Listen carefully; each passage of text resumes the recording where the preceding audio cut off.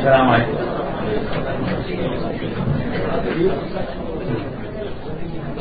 Okay, if everyone's inside, we can shut the door now like our followers. Inshallah, this next lecture will go until about 3:05, and then after that we'll have about 10 minutes questions. The lecture is called The Quran in the Life of the Prophet Sallallahu Alaihi Wasallam, and it will be delivered by Sheikh Jafar.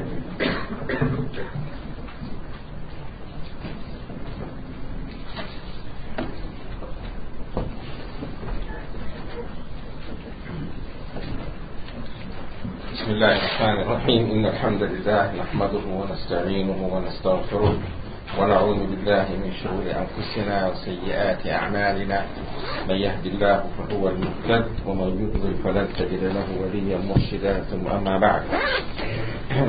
We have been asked by the brothers the organizers, to make this as just an introduction and to include in the lecture also how to understand the Quran, how to and also some of my personal experience with the Quran. And as you can see, this is a very vast topic. So I can give you only glimpses of each of these items. So we start with the Prophet sallallahu alaihi wasallam. There is a verse in the Quran which I think that everyone should learn by heart and always remember when you come to read the Quran. The verse which says about the Quran, وَإِنَّهُ لَتَنْزِيلُ رَبِّ الْعَالَمِينَ. This is sent by رَبِّ الْعَالَمِينَ, Lord of all the worlds. نزل به الروح الأمين, and the one who brought it down is الروح الأمين, that is Jibreel, the most important and the highest of all the angels. على قلبك, he brought it your heart, and that is the heart of Prophet Muhammad sallallahu alaihi wasallam, the purest of hearts, the best of hearts.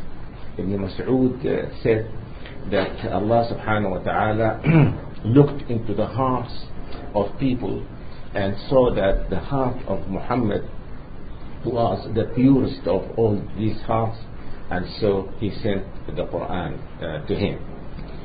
على قلبك لتكون من المنذرين, so that you become one of those who warn. بلسان عربي مبين, and the Quran is sent in a very clear Arabic language.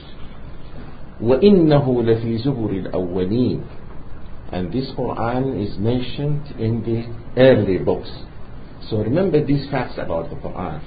إنه لتنزيل رب العالمين, from Allah. نزل به الروح الأمين, Jibreel. على قلبك, so the heart of Muhammad صلى الله عليه وسلم, and in the Arabic language. And I say this is a great honor for the Arabic language to be included here, to be included with these facts. So when you approach the Quran, remember this, that this Quran is from Allah subhanahu wa ta'ala, and now we know that there is no book other than the Quran which is the authentic word of Allah subhanahu wa ta'ala. No book. Even the Christians and the Jews, the scholars among them know this. The Bible that people read in English or German or so, this is not the language of the Bible. This is a translation. When you read the translation of the Quran, you know that this is not the Quran that was sent to Prophet Muhammad sallallahu alaihi wasallam. You have the Quran in Arabic, So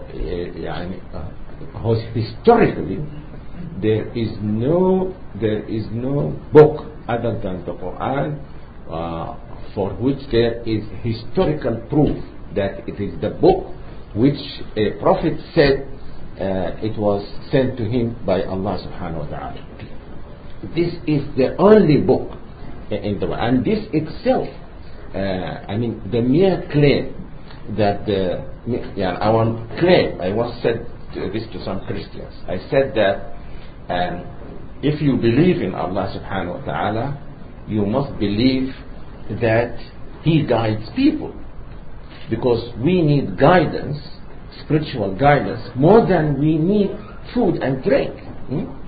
So the Creator, who is generous enough and merciful enough to provide us with what we need for our bodies, will not neglect to provide us with what we need for our spirit. So you must start with this assumption that there must be guidance in the world at every moment of time, at every period in history. There must be guidance somewhere. So this is the first premise. Now, where is this guidance? The Buddhists don't even claim that their book is from Allah. You and the Jews claim that your books are sacred, but you know that these are not the books that were revealed to Moses and Jesus, because your scholars tell you that there are contradictions in the statements of the Bible, and Allah subhanahu wa ta'ala does not contradict Himself. Your scholars tell you that there are statements which are false, empirically false. They say something about the world which is not true. So this cannot be from Allah subhanahu wa ta'ala. And you are reading this book in English or German or Russian, and that is not the language of this book. Of course, the Old Testament is in Hebrew, which is the original language of the Torah. So remember this fact about the Quran.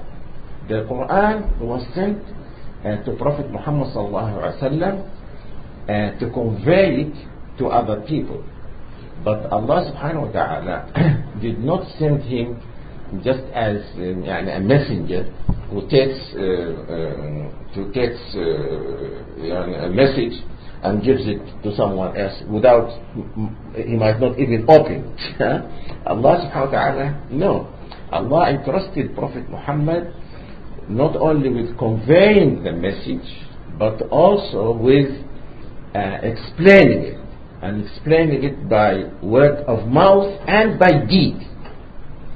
So remember that every hadith, every authentic hadith of the Prophet, and every religious act of the Prophet Muhammad sallallahu alaihi wasallam has its source in the Quran. Shafi'i said that there are ulama who can refer every hadith of the Prophet to a particular verse in the Quran. But these are great ulama, not people like myself or yourself. But we just remember this, that the whole Sunnah is an explanation of the Quran. Whether the Sunnah in the sense of the words of the Prophet or the deeds of the Prophet Muhammad sallallahu alaihi wasallam. Once portions of the Quran were revealed to the Prophet by Jibreel, he used to learn them by heart immediately, and then recite them to his companions, and they write them down. But the Prophet ﷺ used to recite the Quran more than anyone else. His recitation, his voice was very beautiful. The companions were very fortunate to hear the Quran recited by the Prophet ﷺ. So this is one of the great differences between us and them. You can see from your own experience that there is a whole difference between hearing the Quran from someone with a good voice and someone who doesn't have a good voice. So the Prophet ﷺ has this good voice, and he used to recite it in the Salah, of course, on one occasion, and especially in night prayer. He used to stand up for hours reciting the Quran. One companion of the Prophet said that he joined the Prophet ﷺ in night prayer, and he said that he started with Surah Al-Baqarah. I thought that he would read the first part or so and make ruku', but he continued until he finished Surah Al-Baqarah. I thought that he would make ruku', but he started Surah Al-Nisa and continued until he finished Surah Al-Nisa. Then he started Al-Imran and read the whole of Al-Imran. Then he made ruku', and his ruku' was almost as long as the period he spent reciting those three. Who can be like the Prophet ﷺ? No one can be like the Prophet ﷺ. The Prophet ﷺ is an example for us. We try to be like him, but we know that we cannot be like the Prophet ﷺ. Not only in this external acts like reciting and so on, but internally. The Prophet ﷺ was in constant remembrance of Allah subhanahu wa ta'ala. Even when he sleeps, he said, تنام عيناي ولا ينام قلبي. My eyes sleep, but my heart doesn't sleep. But in spite of this, the Prophet ﷺ used to feel that he did not do what is required of a slave of Allah subhanahu wa ta'ala to do. And he used to make istighfar, to ask Allah to forgive him. And when you read his words, you think that he committed the gravest of sins. Well, if any of us commits a grave sin, he would not find words to express his feeling and his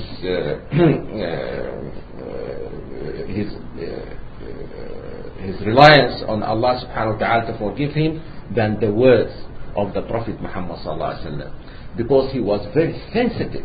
He was very sensitive, and this is a sign of a good Muslim. Ibn Abbas said that a good Muslim, Ibn Mas'ud I think, said that a good believer views his acts as if he is sitting near a mountain which he fears might fall on him. But a non-pious person or a kafir views his sins like a fly that came across his nose and his head. And you find this among some Muslims. If you tell him to do it, he says, I'm not doing anything bad. I treat people well, I don't steal, I don't... He thinks that to be a good Muslim is just to avoid stealing or committing zina or this or that. No, that's not enough. So the Prophet Muhammad sallallahu alaihi wasallam, when Aisha was asked about the Prophet sallallahu alaihi wasallam, her reply was very simple. She said, كان خلقه القرآن. His conduct, his behavior was the Quran, and it is this which sets prophets apart from other people like philosophers and so on. They practice what they preach.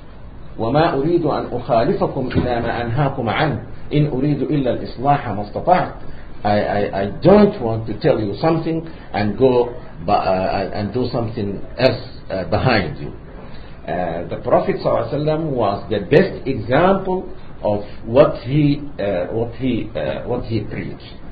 The Prophet ﷺ used to recite the Quran, but he also used to like to listen to the Quran from other people. He once asked Ubay ibn Ka'b, who was a good reciter of the Quran, to recite for him. And Ubay said, I began reciting, and when I came to the verse, فكيف إذا جئنا من كل أمة بشهيد وجئنا بك على هؤلاء شهيدا. What if on the day of judgment, Allah subhanahu wa ta'ala addressing the Prophet said, what will happen if on the day of judgment we come, كيف إذا جئنا من كل أمة بشهيد, we bring someone who witnesses against his for or against his ummah, وجئنا بك على هؤلاء شهيدا, and we bring you as the witness on these people. Then he said, I turned and I found that tears were trickling from the Prophet's eyes, and he said, "Hasbuka, hasbuka." So the Quran was the life of the Prophet sallallahu alaihi wasallam, and his ahadith, as I said, cannot be separated from the Quran. So people who say we believe in the Quran but they don't believe in the ahadith, these are liars or munafiqeen, or at least ignorant people. You can't believe in the Quran without believing in the ahadith of the Prophet ﷺ. And I told one of them, I said, you don't accept the hadith, you accept the Quran. Do you express your understanding of any verse of the Quran? He said, yes. So, you deny this to the man to whom the Quran was revealed, and you do it. If you don't accept the hadith, if you go by the Quran alone, don't make any comment on the Quran. Don't even say, I understand the Quran in this way or that way. If you give yourself that right, it must be given to the Prophet Muhammad sallallahu alaihi wasallam. Also, Allah subhanahu wa ta'ala told us that He will preserve the dhikr. إِنَّا نَحْنُ نَزَّلْنَا الذِّكْرَ وَإِنَّا لَهُ لَحَافِظُونَ. Some ulama said that the dhikr includes the hadith of the Prophet sallallahu alaihi wasallam.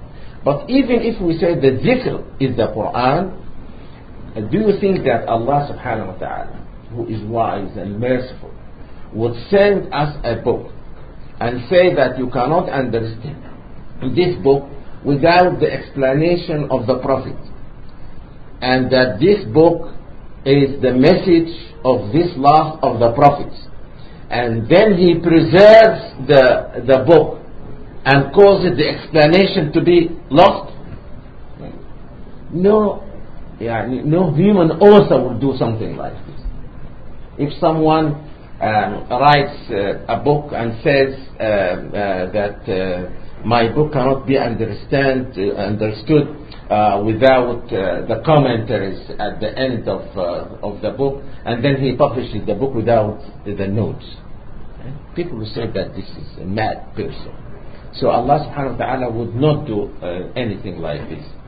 Since the Prophet ﷺ is the last of the prophets, and his message is for all people, and he was entrusted with the task of explaining the Quran, then his sunnah must be preserved. This is a matter of faith. Every one of you should believe this. So this is one thing, and to know how it was preserved, that is something else.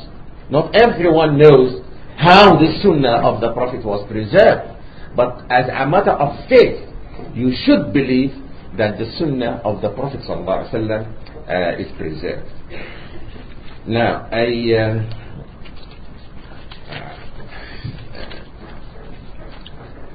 Allah subhanahu wa ta'ala, now I move to the other topic.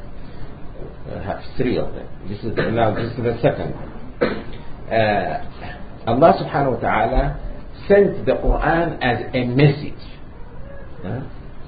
A message. If it is a message is something to be understood and acted upon. So but unfortunately, Muslims now read the Quran without, even those who read the Quran in Arabic, they don't bother to understand what they are reading.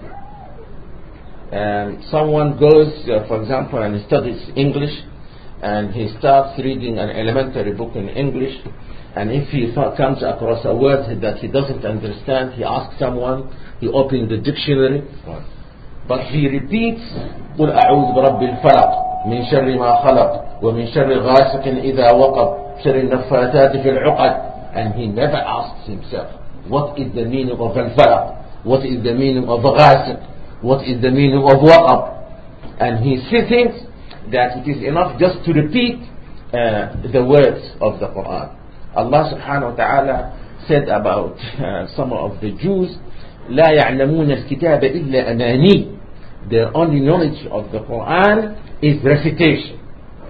This is not enough. Of course, recitation is important, but that is the first step.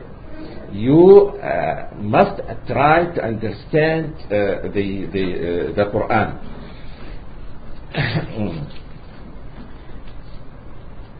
There are things which I said you should remember when you approach the Quran. The first one I mentioned. The second, say to yourself, remember the verse, إِنَّ هَذَا الْقُرْآنَ يَهْدِي لِلَّتِي هِيَ أَقْوَمُ. This Quran guides to that which is the most straightforward. It guides you to what is right on every aspect of your life. So come to the Quran with this belief. Don't put anything, the ideas of any human being, and apart from the Prophet ﷺ, meaning the Prophet, as we said, as his ahadith, as just like the Quran, part of the Quran. Allah subhanahu wa ta'ala said in Surah Al-Hujurat, بداية السورة, يا أيها الذين آمنوا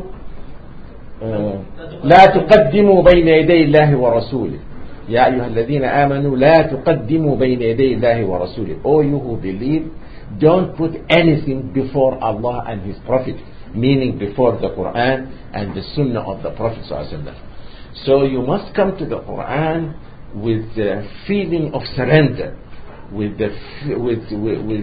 must approach the Quran with the feeling that you want to learn from the Quran and to be guided by the Quran. Don't approach the Quran with a kind of superiority and put ideas of your own whims or ideas, or that ideas that are prevalent in your society or in your country or so. Don't put those above the Quran and the Sunnah of the Prophet sallallahu alaihi wasallam. Come to learn from the Quran, not to teach the Quran. Remember also that this Quran, because it is from Allah subhanahu wa ta'ala, it is consistent. There is no contradiction in the Quran. In fact, Allah subhanahu wa ta'ala mentions this, counts this as one of the proofs that it is from Allah subhanahu wa ta'ala. Because no human being can write a book the size of the Quran without contradicting himself. I once thought of this problem of contradiction, and I said to myself, if someone speaks for say 5 minutes, he can be on his guard and not contradict himself. The more time he takes to speak, the the probability of his contradicting himself increases.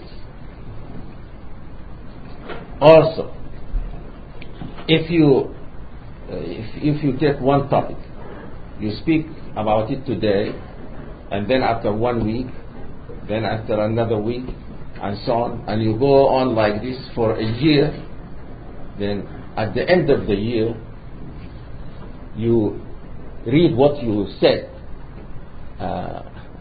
in the first or second or so week, and you laugh at yourself. And I think this must be the experience of these columnists who write every week in the New York Times, the Washington Post, or whatever, and you have your own columnists here. I think if they review what they write after 5-10 years, they will certainly discover that there are. This is if you confine yourself to just one topic. What if you tackle more than one topic? Now, the Quran was revealed in a period of 23 years in installments, and it covered almost every topic that is not almost, in fact, it covered every topic that is of importance to the guidance of human beings. It says something about economics, something about social systems, something about politics, psychology, about history, the future, resurrection, the angels, the jinn, everything. But in spite of this, you don't find any contradictions in it. And there are two kinds of contradiction. What they call internal contradiction, that is when you say something on page 10 and contradict it on page 300. And these books that are called sacred are full of contradictions like this. And there is what is called external contradiction. You make a statement about the world, and then that statement is found to contradict the facts. And so there is, in the Quran, there is no such contradiction, neither internal nor external. As far as external contradictions, there is no book in the world about which you can say no statement in it was found to be false except the Quran. Whether it's a book of history or science or literature or whatever, and you are bound to find sometimes a scientist, say for example like Newton, he says something, and then scientists who come after him discover that what he said was wrong. A scientist might say something today, and after 10-15 years we discover that what he said was wrong. There is no book in the world in which whose statements have all of them proven to be true except the Quran. And this is in spite of the vast development in the sciences and the facts that people discover, in spite of all this. And this was the reason why some people accepted Islam. And they said that the Quran does not only not contradict the facts, in fact it stated some facts which have been only now known scientifically. But the Prophet ﷺ and the Muslims knew them because Allah revealed those facts to them. So you come to the Quran with this approach. Come to the Quran with the belief that the Quran is consistent. Now, when you study the Quran, you might say to yourself, "What this verse seems to me to contradict that verse, or this verse seems to me to contradict that hadith of the Prophet." Now, my advice to my students always is to approach the Quran the way a scientist approaches nature. if a scientist finds something in nature which seems to contradict something else, he doesn't say there is contradiction in nature, there is no use, I stop doing science. He relates the problem to himself. He must assume that there is what is called uniformity of nature. There is no contradiction in nature. So if you find a problem, if he finds a problem, then he attributes the problem to himself and tries to solve it. Do the same thing. If you find an ayah which seems to you to be contradictory with another ayah, first don't be afraid and say, I won't even mention this to anyone, because that will not solve the problem. You can ask any question about the Quran or the Sunnah of the Prophet ﷺ, so long as you are sincere and so long as your aim is to understand and not to object. And so don't allow this to be turned into a psychological problem for you. Just say to yourself, I know that the Quran is consistent, and I know that this problem is mine, and I know that it can be solved. And then you go. And many people come to me and they ask me questions about the Quran, and they sometimes they give me the feeling that they think that they discovered an inconsistency in the Quran. And when I give and when they find my reply very, very simple, I find them surprised.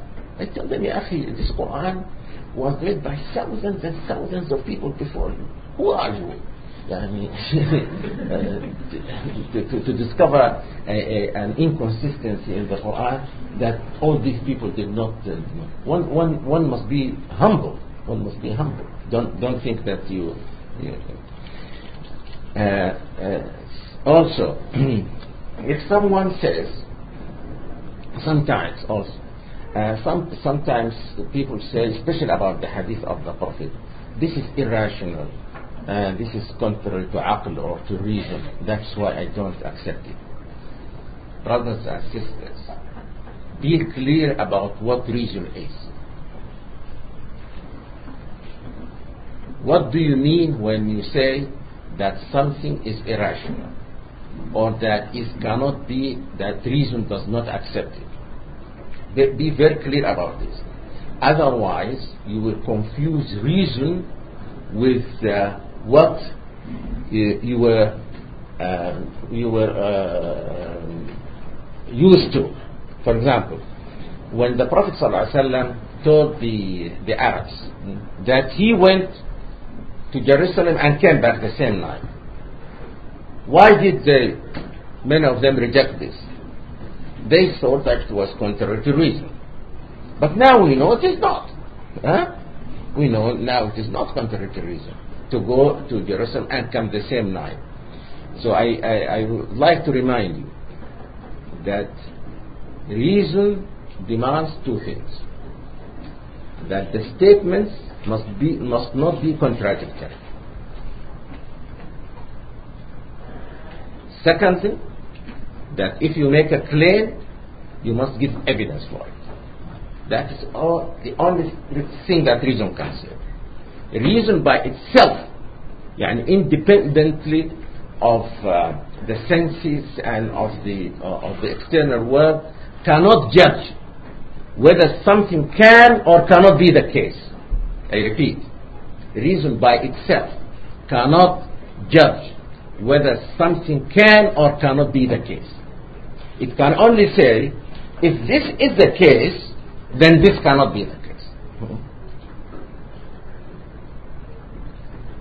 Otherwise, there are things now in that science discovers which I think would seem to earlier people the most irrational thing. Take, for example, the simple fact that the earth is spherical. Can you imagine this? Many people, I remember our teacher in what do you call it, middle or the elementary school, the stage after elementary, what do you call it? Second. He never believed that the earth was spherical. And he used to ask, we believed, I think he was more honest than we were.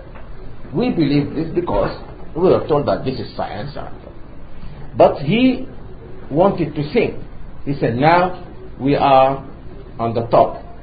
What about the people? How do they walk? And what about the people here? And they will fall. Then we say there is gravity. He says, why doesn't this gravity prevent me from walking? Why can't I? Why can't? And I remember even in elementary school, when we were told that the earth is spherical, I was very concerned. And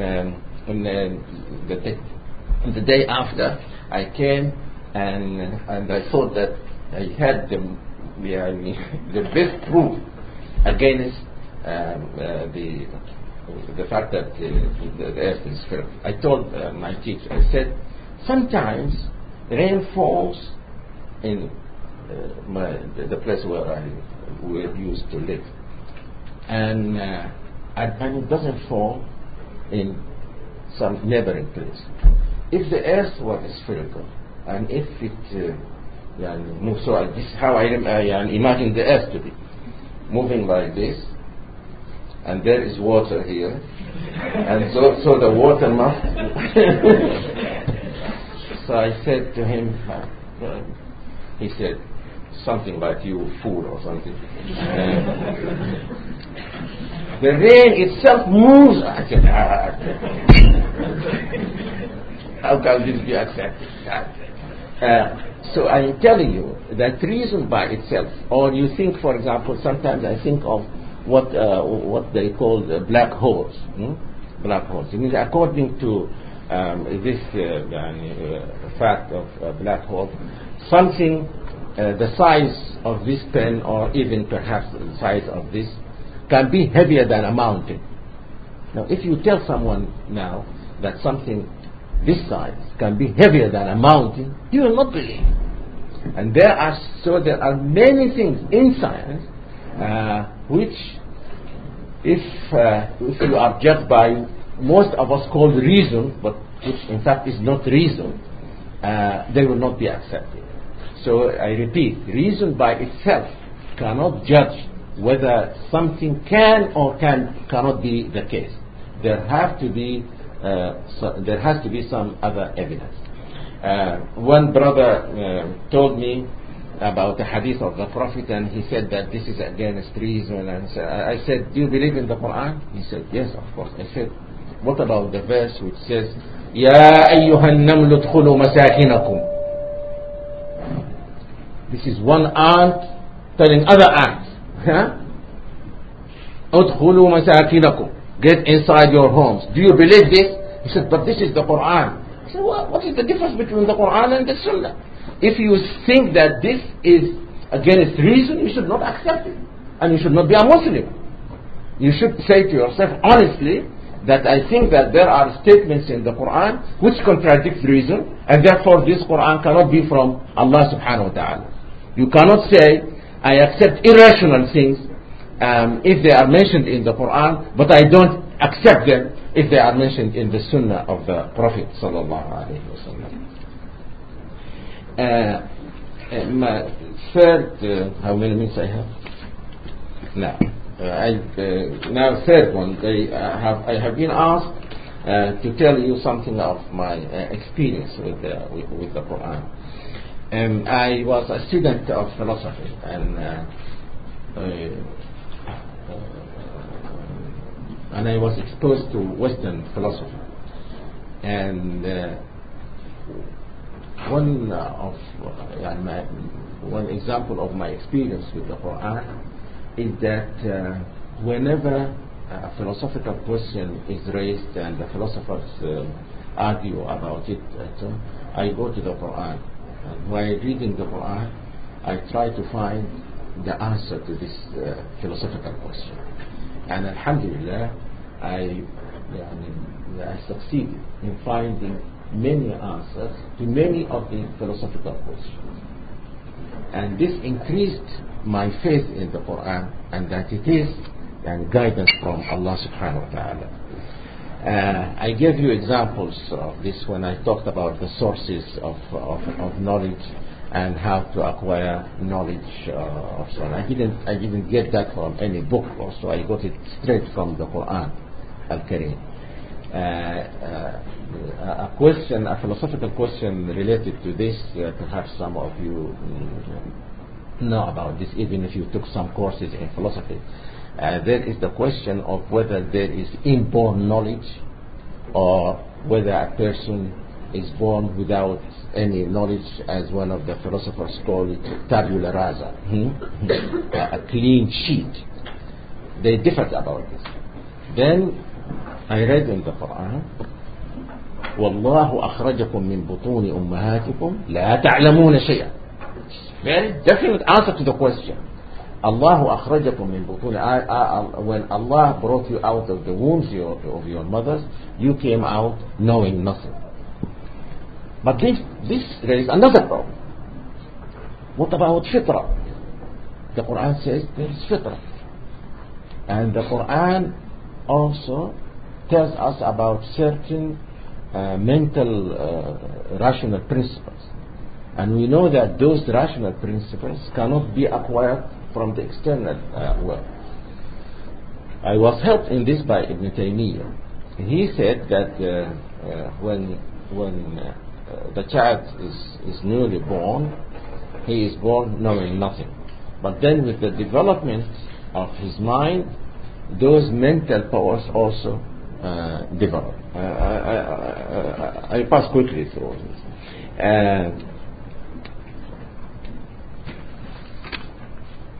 In morality, one of the biggest problems in the West is the relationship between religion and morality. Some people say religious people are not really moral, because for them morality is just like they are like military people. They are told by God, do this, don't do that. And this is not the behavior of a really moral person. Morality must emanate from the human heart or mind. And I looked into the Quran, hadith of the Prophet ﷺ, and I found that what the people who objected, they were right. And that religion does not instill the moral sense in us. It uses it. And you have to be moral before you become a Muslim. Just as you have to be rational before you become a Muslim. Otherwise, how can you judge whether this is right or wrong? If a prophet comes, you have to judge before you become a Muslim, before you accept him as prophet. What do you go by? You go by your reason. How do you know whether what he is saying is good or bad? You depend on your moral sense. So moral sense is something in which Allah subhanahu wa ta'ala put in the human nature. And then the revelation comes to confirm human nature. That is why the deen is called deen al-fitra. فأقم وجهك للدين حنيفا فطرة الله التي فطر الناس عليها. This Quran, this message is the message of human nature, in the sense that Allah subhanahu wa ta'ala put in our hearts all the fundamental elements of the religion. Then a revelation comes to confirm this, to elaborate on it, and to explain it to us. There was another question. Should one do what is good to be rewarded, or do it just because it is good? I found in the Quran the answer is very clear. It is good in itself. It should be done But then it is part of it is part of morality that those who do good must be rewarded with doing. هل جزاء الإحسان إلا الإحسان? Is there a recompense of good? Can it be other things than good? And Allah subhanahu wa ta'ala also said about Isa, هذا يوم ينفع الصادقين صدقهم. This is the day when those who told the truth will benefit from their telling the truth. So you don't. The problem with the atheists is that they can be moral because this is something in their heart. But their problem is that they cannot justify their moral behavior. You see, his heart tells him to tell the truth. His thinking tells him, why do you tell the truth? You will lose $1,000 if you tell the truth. Why do you sacrifice this $1,000? A Muslim would say, yes, I do this for the sake of Allah, and He will reward me, either here or in the hereafter. But the atheist would say to himself, this is the only life I have. There is no life after death. So why do I make this sacrifice? And therefore there will be a tension between what his heart tells him and what his way of life or his thinking tells him. And there are some other things, but I like to stop on time, inshallah. Jazakumullah khairan. Subhanallah.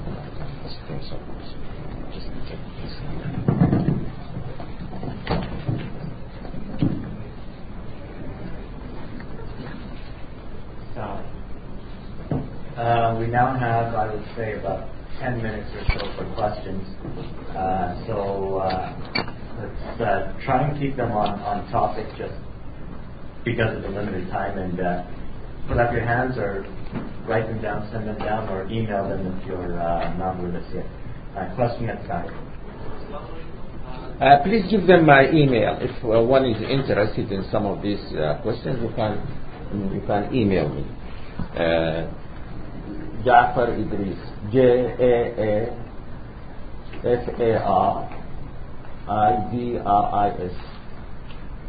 @hotmail.com.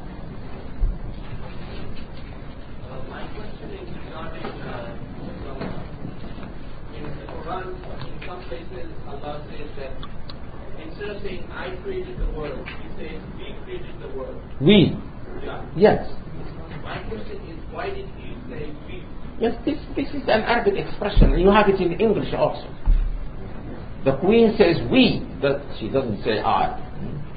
What do you call it in English? Royal pronoun. Royal pronoun. Yes. So we doesn't always mean that there is more than one person. Now.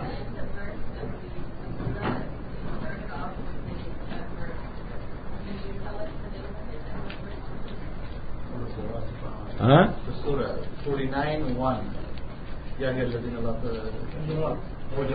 حجراتها الذين لا she's were you referring to this? What was the first place? وإنه لتنزيل رب العالمين. Where is that?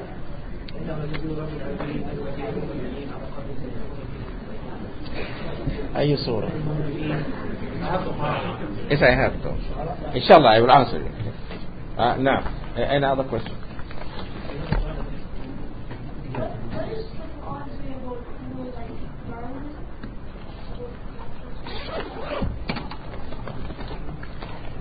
No, the Quran doesn't speak about Darwin, of course. But the Quran tells us that that human beings were a special creation. Human beings were a special creation. Now, my question.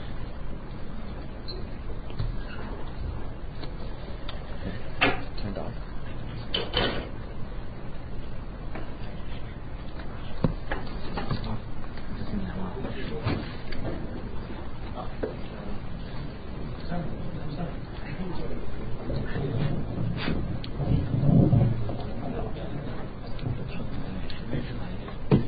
Okay.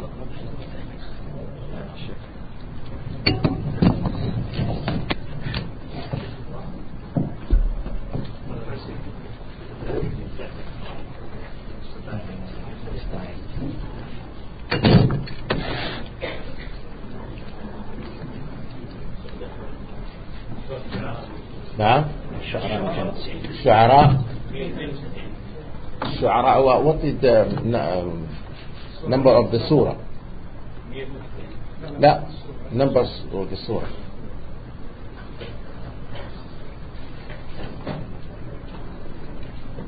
if you can afford to buy something like this I find it very very useful. I bought it recently when I was in Riyadh. Here you have all the Quran, you have the dictionary of the Quran, you have translation of Yusuf Ali, you have Tafsir Ibn Kathir, and so I carry it now with me. If someone asks me about a verse, like you said, then I can open the Quranic dictionary, just give it one word, and I find the answer. And it doesn't cost much. No. No. Surah 26, Ayah 192. Now, what was the... Next question we have says, I want to learn all about which ayat were revealed in what circumstance. Can you recommend a good book on this topic? You find this in the books of tafsir, but they cannot tell you about every ayah.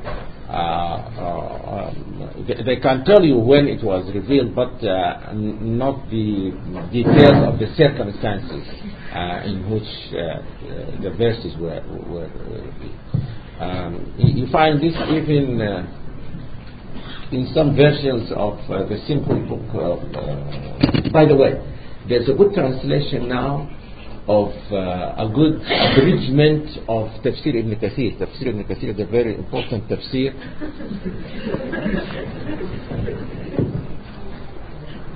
I think Brother Ali told you about this. There is a good translation of Ibn Kathir, an abridgment of Ibn Kathir, and it's a good abridgment. So inshallah you can find the answer to your questions in that tafsir, and it is in English if you don't read Arabic. By the way, I was going to say also, there is a lot to say. The brothers who study the Quran in English, my advice to you is not to confine yourself just to one translation. See, the translation is a kind of interpretation. It is what the translator understood by the verse, is what. And also, it is his expression of what he understood. So the understanding can be wrong, the understanding can be right, but the expression, the words he uses, do not convey even what he understood by the verse. So my advice to you is to use 3, 4, 5, especially if you are studying. If you are studying any verses of the Quran, you should use more than one translation. Also, I think we will not be demanding much if we ask you to learn, if you don't find time to learn Arabic language, at least study the key words of the Quran. And there are good dictionaries on this. There is a dictionary, a big dictionary on which all the translators depend. It is called Lane, L-A-N-E. I think it is published now in paperback, which is big dictionary. It was written by an English man several years ago, and he spent 20 years writing it. And he was helped by scholars in Egypt. What did he do? He summarized all the classical Arabic dictionaries. So you will find a whole column on each Arabic word. So choose the most important, the keywords of the Quran, like Iman, Islam, Ihsan, and so on. and study them. Lane, Lane. You'll find the book in almost all the big libraries. One last question in the back, please.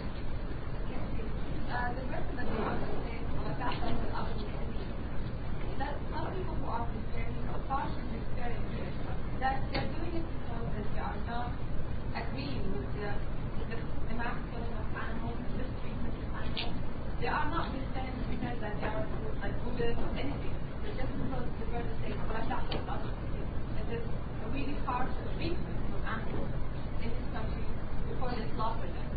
So they say we're not going to eat these meat here. And they are Muslims? They're Muslims.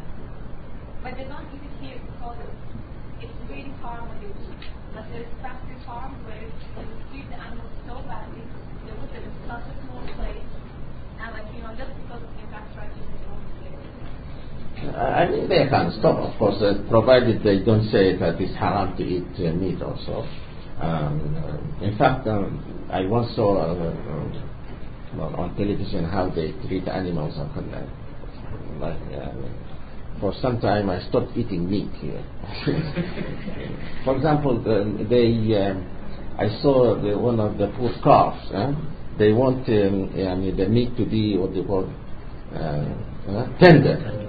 So they prevent it from running, and they confine it to a very narrow area, and it becomes fat. And I felt that the calf must feel unhappy. I mean, it is a young boy, and he wants to run about. But if he does that, then his muscles will be strong, and people will not buy that kind of meat. And also the things that they feed the animals, those include newspapers, even newspapers. Mix them with some also other nasty things, and they feed them to the animals. So if you don't want to eat for that reason, it's okay. But that has nothing to do with what I thought of animals. No. خلاص. We will now break until 3:30, and then we will start again with a lecture by Shabir.